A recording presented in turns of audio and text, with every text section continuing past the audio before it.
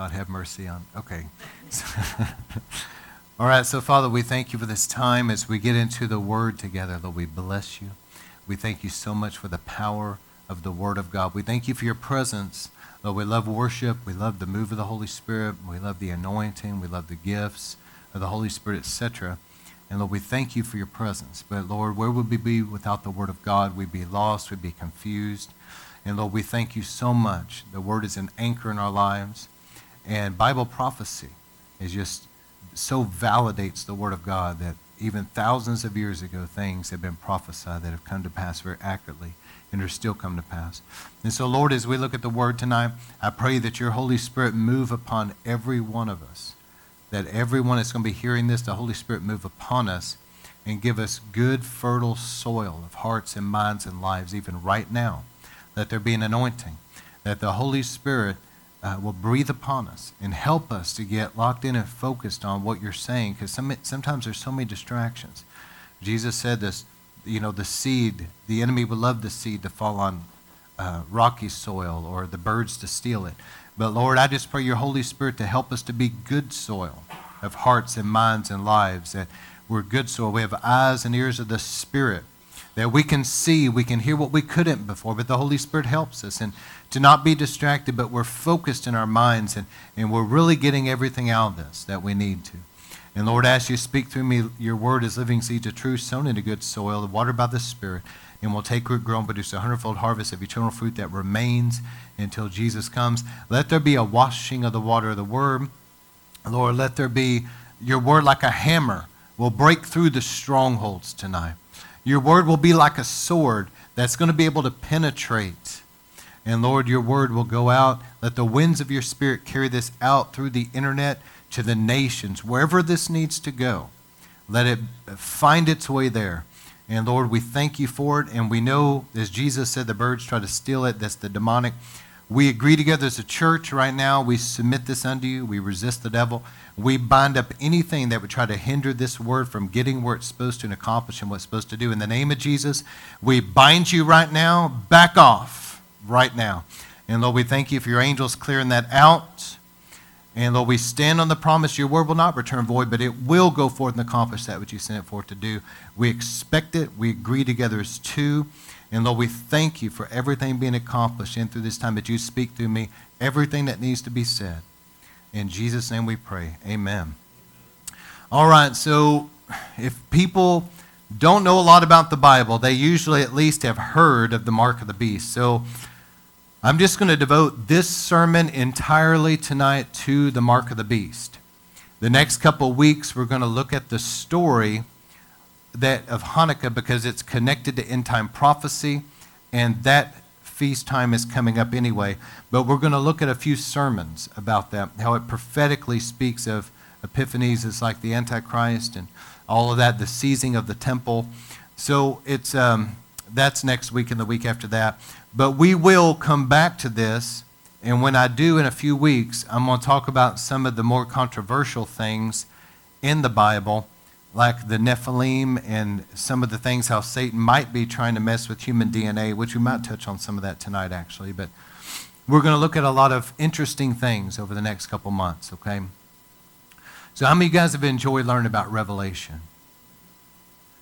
All right. Well, we're going to look at Revelation chapter 13, starting with verse 6, and we're going to go through the first part of 14. So if you just want to follow along, in Revelation chapter 13, I'm just going to read it. It says, this is speaking of the false prophet, okay? Not the Antichrist, but the false prophet. And it says, he causes all, everybody say all, small and great, rich and poor, free and slave, to be given a mark on their right hand or their forehead. And he decrees that no one will be able to buy or sell except the one who has the mark. And so there's a lot about this mark I'm going to talk about after we read all this. But I just want you to remember that it says you won't be able to buy or sell. And isn't it interesting, when John wrote this, think about this, is 2,000 years ago. There's no way back then that it's even conceivable in your mind that somebody would be able to make the entire world take a mark. and then know if they took it or not. It's inconceivable. Not only that, but you wouldn't be able to buy or sell without it. So this is something that John was foreseeing thousands of years in the future. And now we're moving into a time, and this isn't really in the book of Revelation, but it's in Daniel. The Bible in Daniel predicts knowledge would increase in the last days. And we've seen, think about just like 120 years ago. Think about 1900. People were, still going by horseback, horse and buggy, things like that. I mean, just in these latter days, and Daniel predicted not only knowledge would increase, but people would go to and fro. He's talking about the increase of travel. Just 120 years ago, it took people a long time to get somewhere. Now, you can go across the nation in a couple hours on a plane. And people are traveling all the time. Some do it for a living. They're constantly traveling. Daniel foresaw that people would be doing a lot of traveling and there would be an increase of knowledge. And so now we're moving into a time where technology is such that there could be some kind of a mark on the right hand or the forehead that you would not be able to buy or sell without it. And we're in a technology now to where people could monitor everybody. And society's been moving for a long time in a place of a cashless society. Think about even back in the 80s, it was inconceivable that everything would just be on a debit card, straight out of your bank, that you could do online banking on your phone or tablet. I mean, most things were cash, or you'd write a check. We're moving more and more and more to a cashless society. So things are going to get to a place eventually to where there's going to be some kind of a one-world economy. Not to say it won't be called different names in respective countries, but there's going to be some kind of a one unified currency, unified banking system that they're going to be able to monitor everybody, and you won't be able to buy or sell without that mark. You're going to have to use it. So think about that. There's going to be a mark one day that will be maybe some kind of an implant or something, some kind of a tattoo, something on the right hand or the forehead that you go through the grocery store and scan your hand, or they scan your head. We're not that far from this. I mean, come on, think about it. Even your phone now, it recognizes your face or recognizes your thumbprint. We've been moving this way for some time. All right, so this is on the very near horizon. All right, so this is actually the false prophet. You cannot buy or sell without this mark. And it says this, here is wisdom in verse 18. Let him who understands calculate the number of the beast, for the number is that of man, and the number is 666, so 666. So the reason why you get the number 6 is because man was created on the 6th day. And then on the 7th day, God rested. So the number 6 in the Bible speaks of sinful man, fallen man, and this is where you get 666. Okay, that's what it's referring to here. So I'm going to talk more about that here in a moment. I want to read a little bit more, but I want you to see that it's an economic mark. You can't buy or sell without it. And so what did Jesus teach us? He said the greatest evil is what? The love of money. Not that money itself is evil, but the love of it is the root of all evil. So there's something there where God has given us in the body of Christ the opportunity. Because he loves us, he gives us the opportunity to be givers with our tithes and offerings, and he deals with our hearts to where we're not greedy, we're not selfish, and he's dealing with that love of money getting rooted out of us, see, and that we love being givers. So that is a protection. In the days to come, people that have a love of money and they have unresolved issues are going to be inclined to take that mark. And it's going to be hard on people because as you enter into the tribulation time, anybody that doesn't take that mark is going to be severely persecuted. And how are they going to eat if they can't buy or sell? So there's going to be a lot of starving Christians that refuse to take the mark eventually. All right, so this goes from Revelation 13 now to Revelation 14. And a little bit of a change here, Revelation 14, verse 1. And it says this, then I looked and behold, the Lamb was standing on Mount Zion. So who's the Lamb? Jesus. Mount Zion here is a reference to the heavenly Jerusalem, or the temple of God in heaven. And with him, now look at who's with him now. The 144,000 who had his name and the name of his Father written on their foreheads. That's interesting. If you go back, we've already read Revelation, what was it, chapter 7, I believe, where God sealed them, put a mark on the 144,000. You remember that? So God put some kind of mark on them from him, and he sealed them, and they were protected. But isn't it interesting now that we're getting from the first 3.5 years are over now, and now it's starting to look at the last 3.5 years. And where are the 144,000? They're in heaven. Some people believe from this, I'm just going to give you guys some different views and let you draw your own conclusions, okay? Some believe that the 144,000 will be supernaturally protected and then they'll be raptured. Some believe that, some teach that, because suddenly they're in heaven here. And then others believe that the 144,000, while they were evangelizing, they were severely persecuted and martyred. And so they're in heaven because of martyrdom.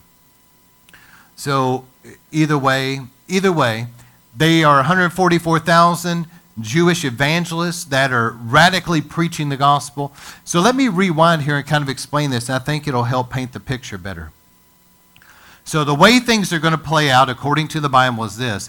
We're going along, and one day, like a thief in the night, Jesus is going to catch away his remnant bride. And it's a meeting in the air, and it's something that is like a thief in the night. It's a suddenly, it's a catching away. And once that happens, you have to understand that all of the really powerful Christians, God, I don't think that we really understand how much incredible spiritual authority that we really have in the earth. See, the Lord Jesus Christ himself has invested his authority in the church.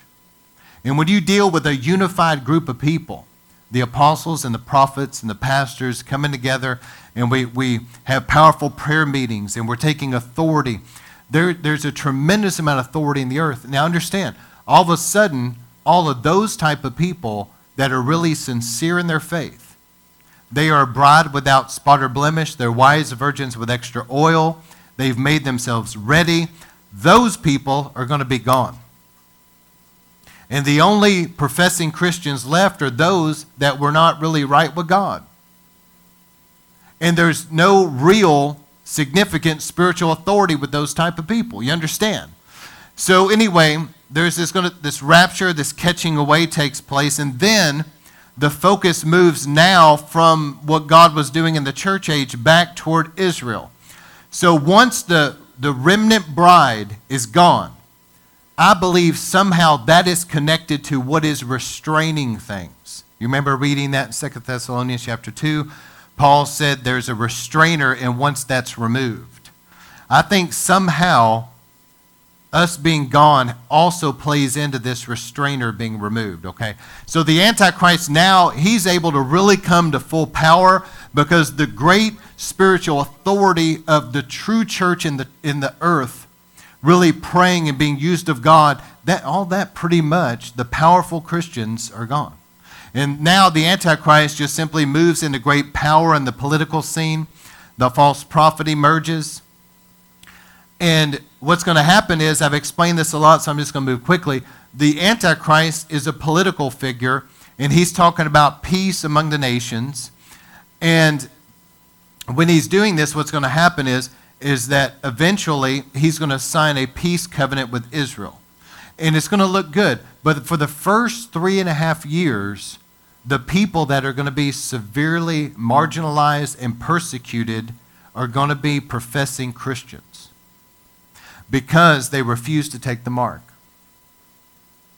In the society, you got to understand, once that rapture happens, all these Christians out there that were playing games that are worldly, that are out of church, that are backslidden, that aren't right, they're going to start getting really serious about their faith all of a sudden.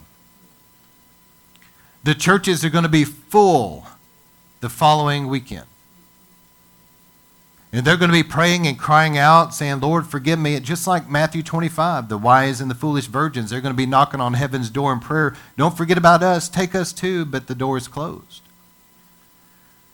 And so they're going to get serious about things, and the Lord's going to be with them as they repent, and he's going to give them his grace, and he's going to forgive them. But they're going to have to endure the the tribulation time is going to be great trials and difficulties, and that first 3.5 years is called the tribulation. The last 3.5 is called the great tribulation. But anyway, this first 3.5 years, the Antichrist and others, there's going to be a lot of persecution against God's people, the Christians.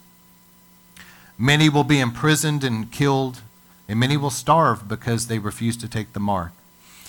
Then, 3.5 years into this, the Antichrist sits in the temple, and Israel refuses to worship him and his idol. And so the Antichrist unleashes his wrath, his fury against Israel. The last 3.5 years, this is what we're looking at here. The 144,000 they're gone, they're in heaven. See, that first 3.5 years, the 144,000 were Jewish evangelists that God sealed them to protect them, and they were used very powerfully to evangelize for the Lord. They were preaching the gospel. But either they were raptured or they were martyred, which I suspect martyrdom. But they're gone. Now the Antichrist is in the temple, and he's declaring himself to be God, and now the Christians, and obviously the 144,000 being Christians also, they've either been killed, imprisoned, whatever. Great martyrdom there. Do you remember reading where it says the tribulation saints and they were under that altar because they were martyred? Okay. All that has happened. Now the focus is on Israel completely. And the Antichrist is going to unleash his wrath against Israel. So the first 3.5 years, the 144,000 are killed or raptured. Christians have been treated that way. And so it is the wrath of the Lamb. It's like the wrath of Jesus against what people are doing against his people. But the next 3.5 years is going to be the wrath of the Father, and it's going to be the great tribulation. And God is going to raise up those two prophets, Moses and Elijah, who will be prophesying during those days. He will still have a voice. And the bowls of God's wrath, the 7 bowls are going to be poured out. And it's going to be severe. This is the Bible calls it the Great Tribulation. And Jesus said about the last 3.5 years, he said it's so severe that he said no flesh would survive except those days were cut short. So those last 3.5 years are going to be terrible. But what you're seeing here is in the middle. The 144,000 are gone. But this is what it says about them. Behold, the Lamb was standing on Mount Zion with him, the 144,000. They're in heaven. It said his name and the name of the Father was written on their foreheads. That was that seal. He said, I heard a voice from heaven like the sound of many waters, like the sound of a loud thunder. And the voice which I heard was like the sound of a harpist playing on their harps. And they sang a new song before the throne and before the 4 living creatures and the elders. And no one was able to learn the song except the 144,000 who had been purchased from the earth. These are the ones who have not defiled themselves with women, for they are celibate. Now understand that may have a dual meaning, which I'll explain later. These are the ones who followed the Lamb wherever he goes. These have been purchased from mankind as a firstfruits to God and to the Lamb. And no lie was found in their mouths, for they are blameless. So they're pure, and God kept them. God sealed them on their forehead. He kept them, and they were faithful to be his evangelist in the earth, and now they're in heaven. All right, then there's another vision in 14 that says, I saw another angel flying in mid-heaven. You guys ever read this before in Revelation? It says, I saw an angel flying in mid-heaven with an eternal gospel to preach to those who live on the earth, and every nation, tribe, language, and people. And he said with a loud voice, fear God and give him glory, because the hour of his judgment has come. Worship him who made heaven and earth and the sea and the springs of waters. So this literally could be an actual angel flying overhead shouting this to the earth.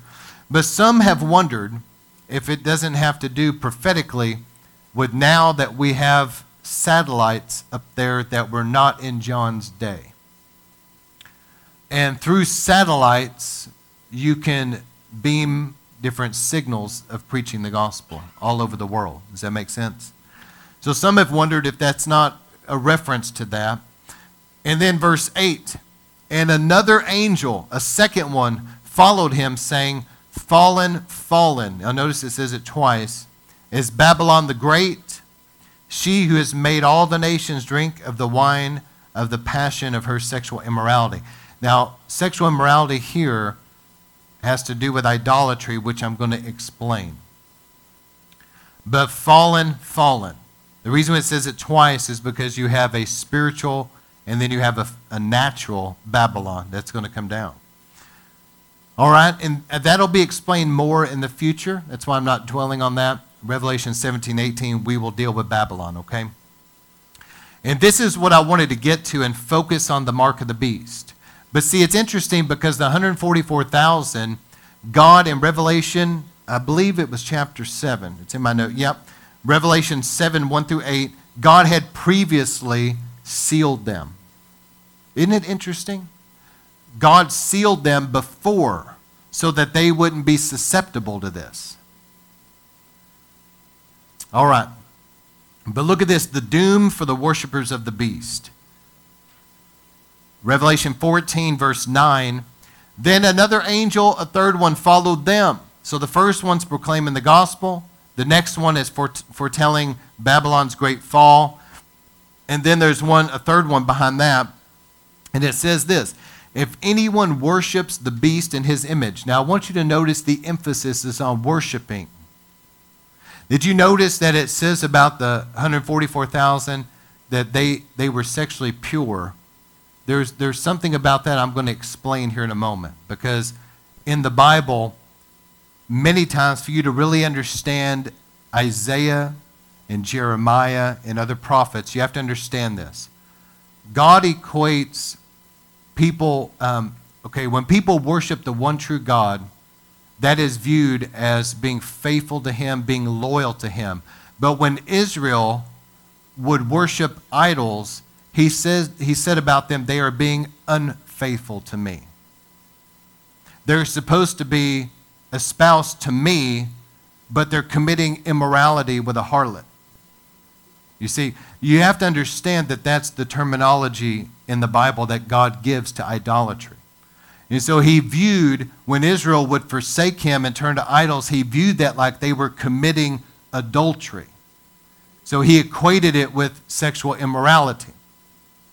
And so there's probably a dual meaning here with the 144,000 that not necessarily are they just virgins and sexually pure, but it's saying that they refused to commit idolatry. They stayed faithful to the Lamb. They stayed faithful to God no matter what, and it ended up costing them their lives. I believe that's what it's saying. And then it goes on to say in here about Babylon. Babylon will fall, and it says that who made the nations drink the wine of the passion of her sexual immorality. In other words, the Babylonian system of Satan will be replete with what? Idolatry. They will worship the beast, the Antichrist, and they'll worship his image. Does that make sense? So God equates idolatry with immorality. All right, then this will make more sense now. Then another angel said, if anyone worships the beast and his image, so they've committed immorality against God by doing that, you see. He said, and receives the mark on his forehead or on his hand, he will also drink of the wine of the wrath of God, which is mixed in full strength. Now, we're dealing with the second half of the tribulation time. Severe wrath of God. It says, mixed with the full strength in the cup of his anger. And he will be talking about those that worshiped the beast, worshiped his idol, took his mark. He will be tormented with fire and brimstone in the presence of holy angels and in the presence of the Lamb. So this is obviously hell. and the smoke of their torment ascends forever and ever.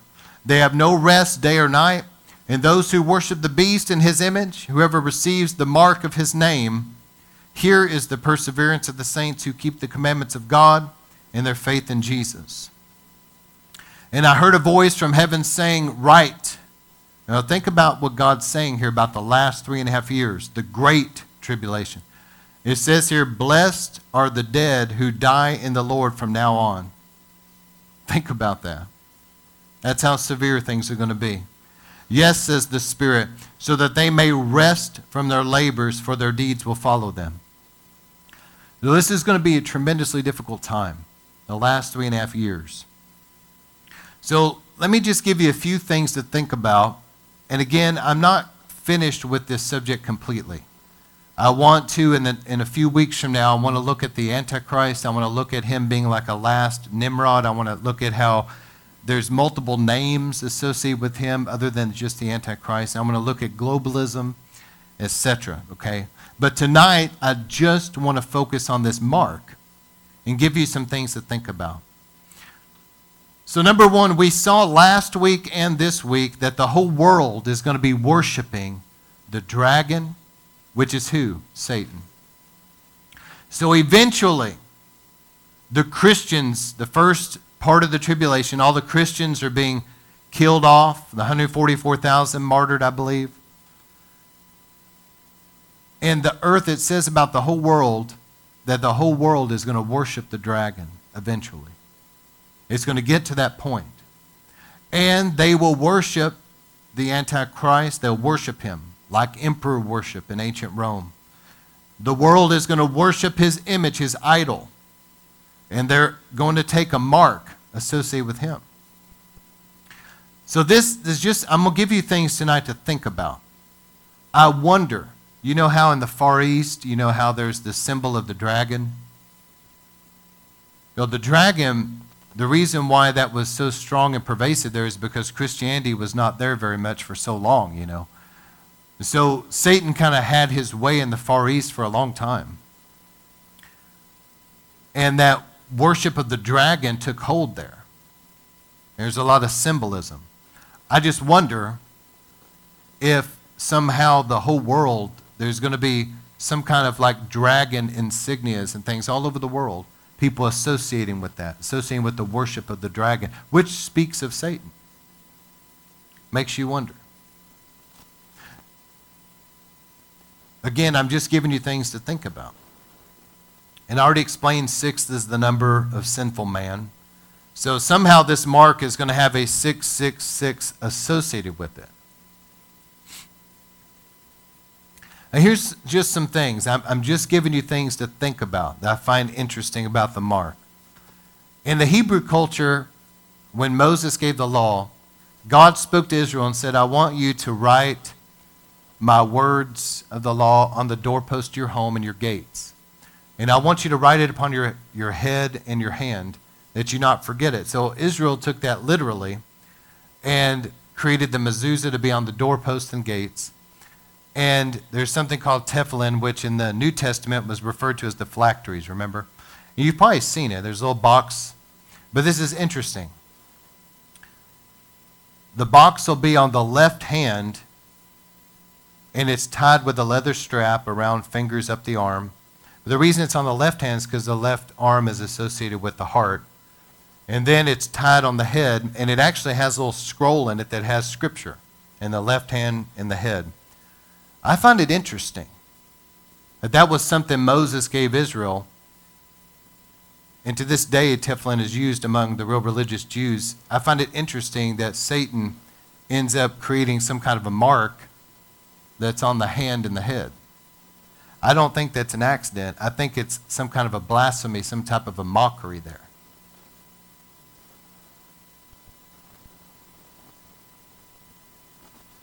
And what concerns me, and I'm just going to put this out there, because people are going to do what people are going to do. In America, I just say this as something in love, but as an American, I can say this. America, one of the strong men over America is rebellion. And that's a strong spirit in our culture, is rebellion. I don't have time to keep going on about that, but it's given place to a strong Jezebel spirit. But the Bible, I'm just telling you what the Bible says. The Bible does not smile upon all the tattoos and the piercings and the marking and the cutting up of the body. The Bible does not smile upon it, and God isn't smiling upon it at all.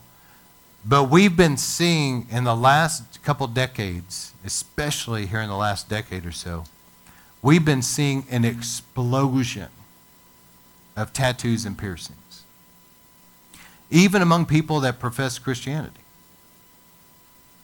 Here's what I feel. And I say this in love, just trying to help people. You mark my word and remember this. This is not an accident.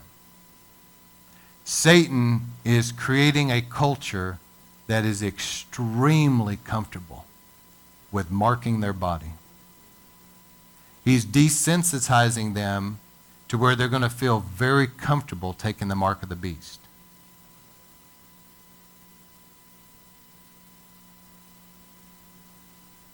And I personally believe, from being in the ministry a long time and praying with people in the altars and operating under the anointing and seeing people set free from things, the various types of tattoos and piercings of different kind, cutting, branding the flesh, that maybe was an initiation into some group or some kind of gang or something, all these different markings associated with the body, they have some kind of a defilement about it spiritually, and I have seen many people through the years set free because of these things. Like it brought something upon them that was not of God, and it left when we prayed over them about it. So I've seen that so many times I could tell a lot of stories. So just know that I know people, we're living in a time when rebellion is strong, and you can tell that, and there's still people that's going to go right out and do whatever they're going to do. But they'll reap the consequences of their actions in their body when they defile themselves and open themselves up to things. But I'm just telling you, as a pastor, as a man of God, that God isn't smiling upon him. And it is something that the enemy's trying to do to society there. All right, and another thing. You remember how it said about the Antichrist that he had some kind of a wound. Something, and it seems to be in the head, that should have been fatal, but he was raised up. So you're dealing with some kind, Satan being the dragon is going to be a counterfeit to God the Father. The Antichrist is a counterfeit Messiah. He's like a counterfeit to Jesus Christ.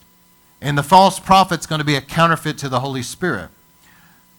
And this is some kind of a mock of the crucifixion. See, the Antichrist is going to have some kind of what should have been a fatal blow to the head somehow, and it's going to be as though he died and then was resurrected. And it's going to appear miraculous. And people are actually going to be, who is like this guy? I mean, it's like he came back from the dead, and it's going to promote some kind of worship about him. I wonder if also the mark of the beast, because I'm talking about the mark tonight, I wonder if it would not be some kind of a association, like a loyalty to him. And let me explain what I mean. You can see in society today where maybe there's some kind of a social justice issue that comes up, and people want to rally to that. What do? They'll wear some kind of a t-shirt. Maybe they'll get some kind of a tattoo or something about them that they're standing with that issue over there. I wonder if the mark of the beast is not going to also have an element in it where, because he was wounded in the head, that people aren't going to take kind of a mark of association, like standing with him in his social justice to bring peace to the nations and in the wars. And so they're taking a mark to associate with him, like an act of loyalty to him, worship to him. Just something to think about. And I already talked about the seal of God on the 144,000. I personally believe this. I believe that, the Bible talks about us being sealed by the Holy Spirit. I believe that true believers, that we're going to be in these latter days under the blood, and the Holy Spirit is going to seal us and protect us. But I'm just going to tell you that being scared of a mark and scared of the Antichrist and all that stuff isn't going to save people. People better really get serious about accepting the Lord, being born again, repenting of their sin, and developing a relationship with God and studying His Word, because you can hear a sermon and get nervous about things and then go out and still end up in hell, okay? So get serious with God. But those that are really, truly the Lord's and they're serious about it, God's going to seal us and protect us.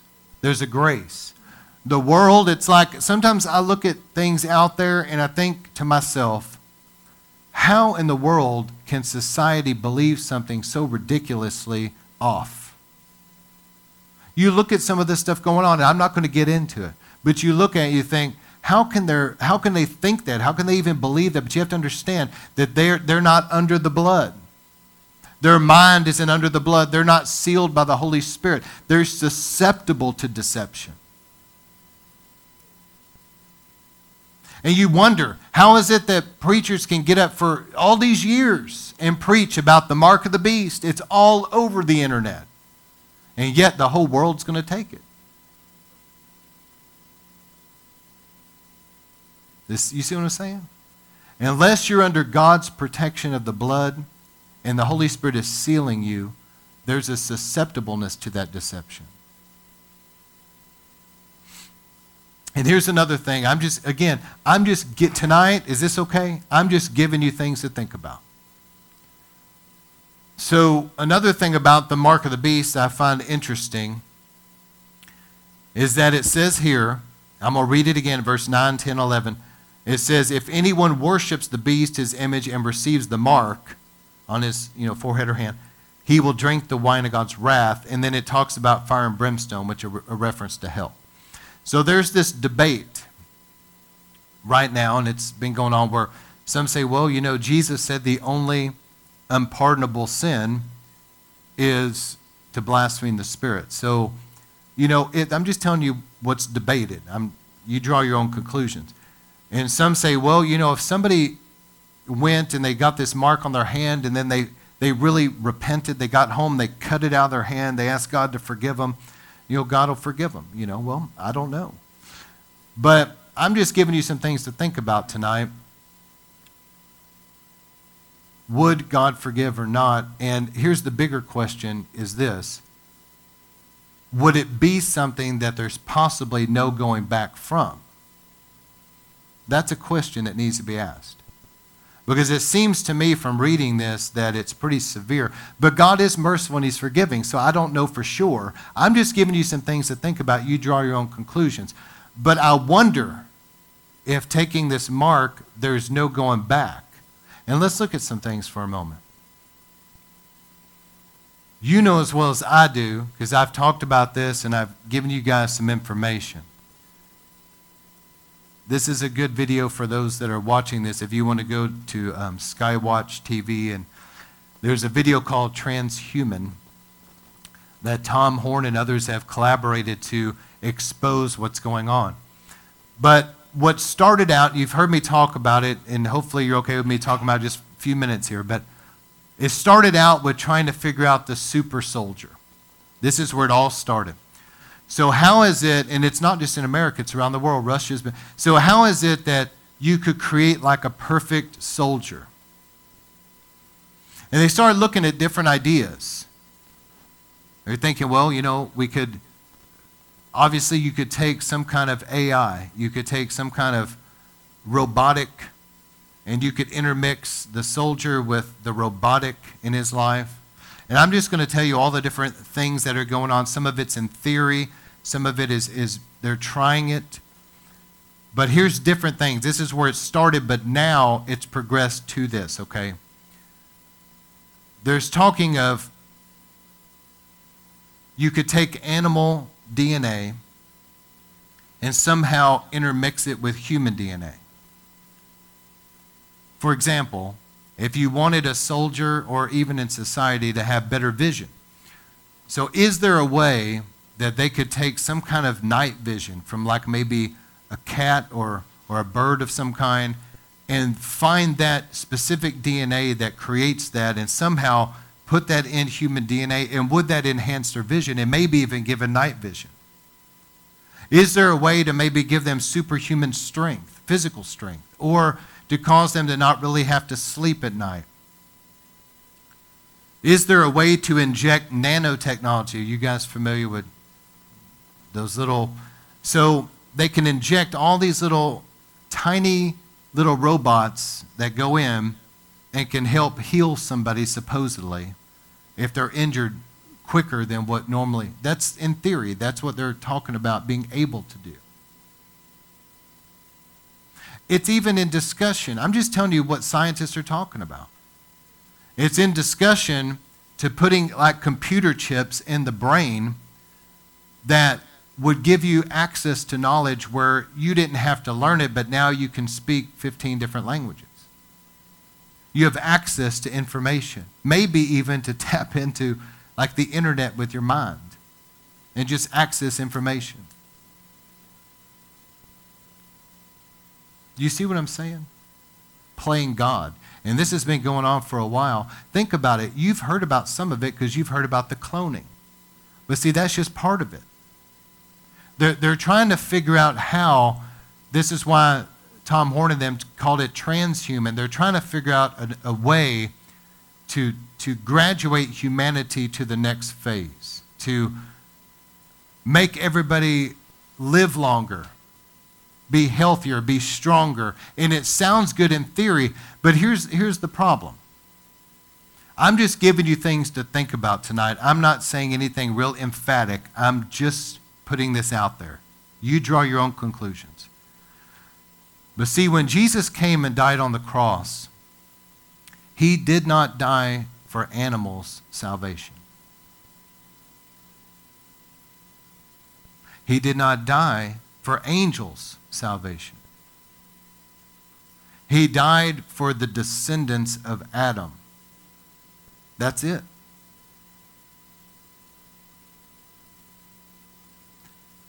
And whenever you read in the Bible where Satan tried to change human DNA, and those fallen angels started procreating with women in Genesis 6, and this went on for 1,000 years, by the way, filled the earth with all these Nephilim, and he had all these hybrids. There was no grace about that. Even whenever Joshua and them conquered Canaan, there was no salvation, no grace about the Nephilim, the giants, those that were a hybrid. Jesus died for those that are descendants of Adam. He didn't die for some kind of a hybrid thing. Does this make sense? So I'm wondering, this is just speculating. I don't know. We're going to have to see how it all plays out. But I wonder if the mark of the beast won't be something that they're going to try to come up with a way of causing human beings, maybe the promise is to live longer, to have health that you couldn't normally have, to have abilities.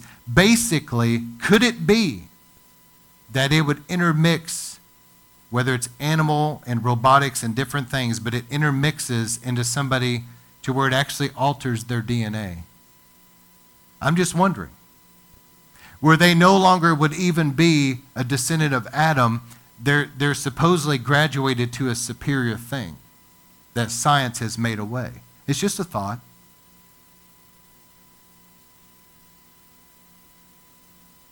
That once, and listen, before somebody discounts that too much, you need to look into this. The technology is there now for scientists to mess with DNA. There was an individual, and I believe in China, over the last couple of years, that wanted to help somebody because in their DNA there was a propensity toward a certain illness. So he tried to go in and snip that out of their DNA. Are y'all seeing where this is going here? Once you start playing God and you start messing with creation and you start creating hybrids that God didn't create, I wonder, I don't know, but could it be that the mark changes DNA to the degree that it would no longer be really a pure descendant from Adam? It's some other abomination now of mixture of animal and various DNA within that person that there's some kind of a hybrid. That's something to think about. Okay, another thing to consider, and I've already mentioned this, is that it's an economic mark. And I think I already talked about the 144,000 pretty good. And the fact that the reference to the 144,000, I talked about the immorality, is a reference to idolatry. So they kept themselves pure. And then the final thing, and this, I think I've covered a lot of this already, but Moses and Elijah will be the ones in the last 3.5 years. So what you're looking at is the first 3.5 years, the remnant bride is gone, so God raises up these 144,000 to be his evangelist. But then they're gone. And so the last 3.5 years, the only voice that God really has, other than that angel riding in the heavens, is Moses and Elijah in Israel proclaiming the gospel.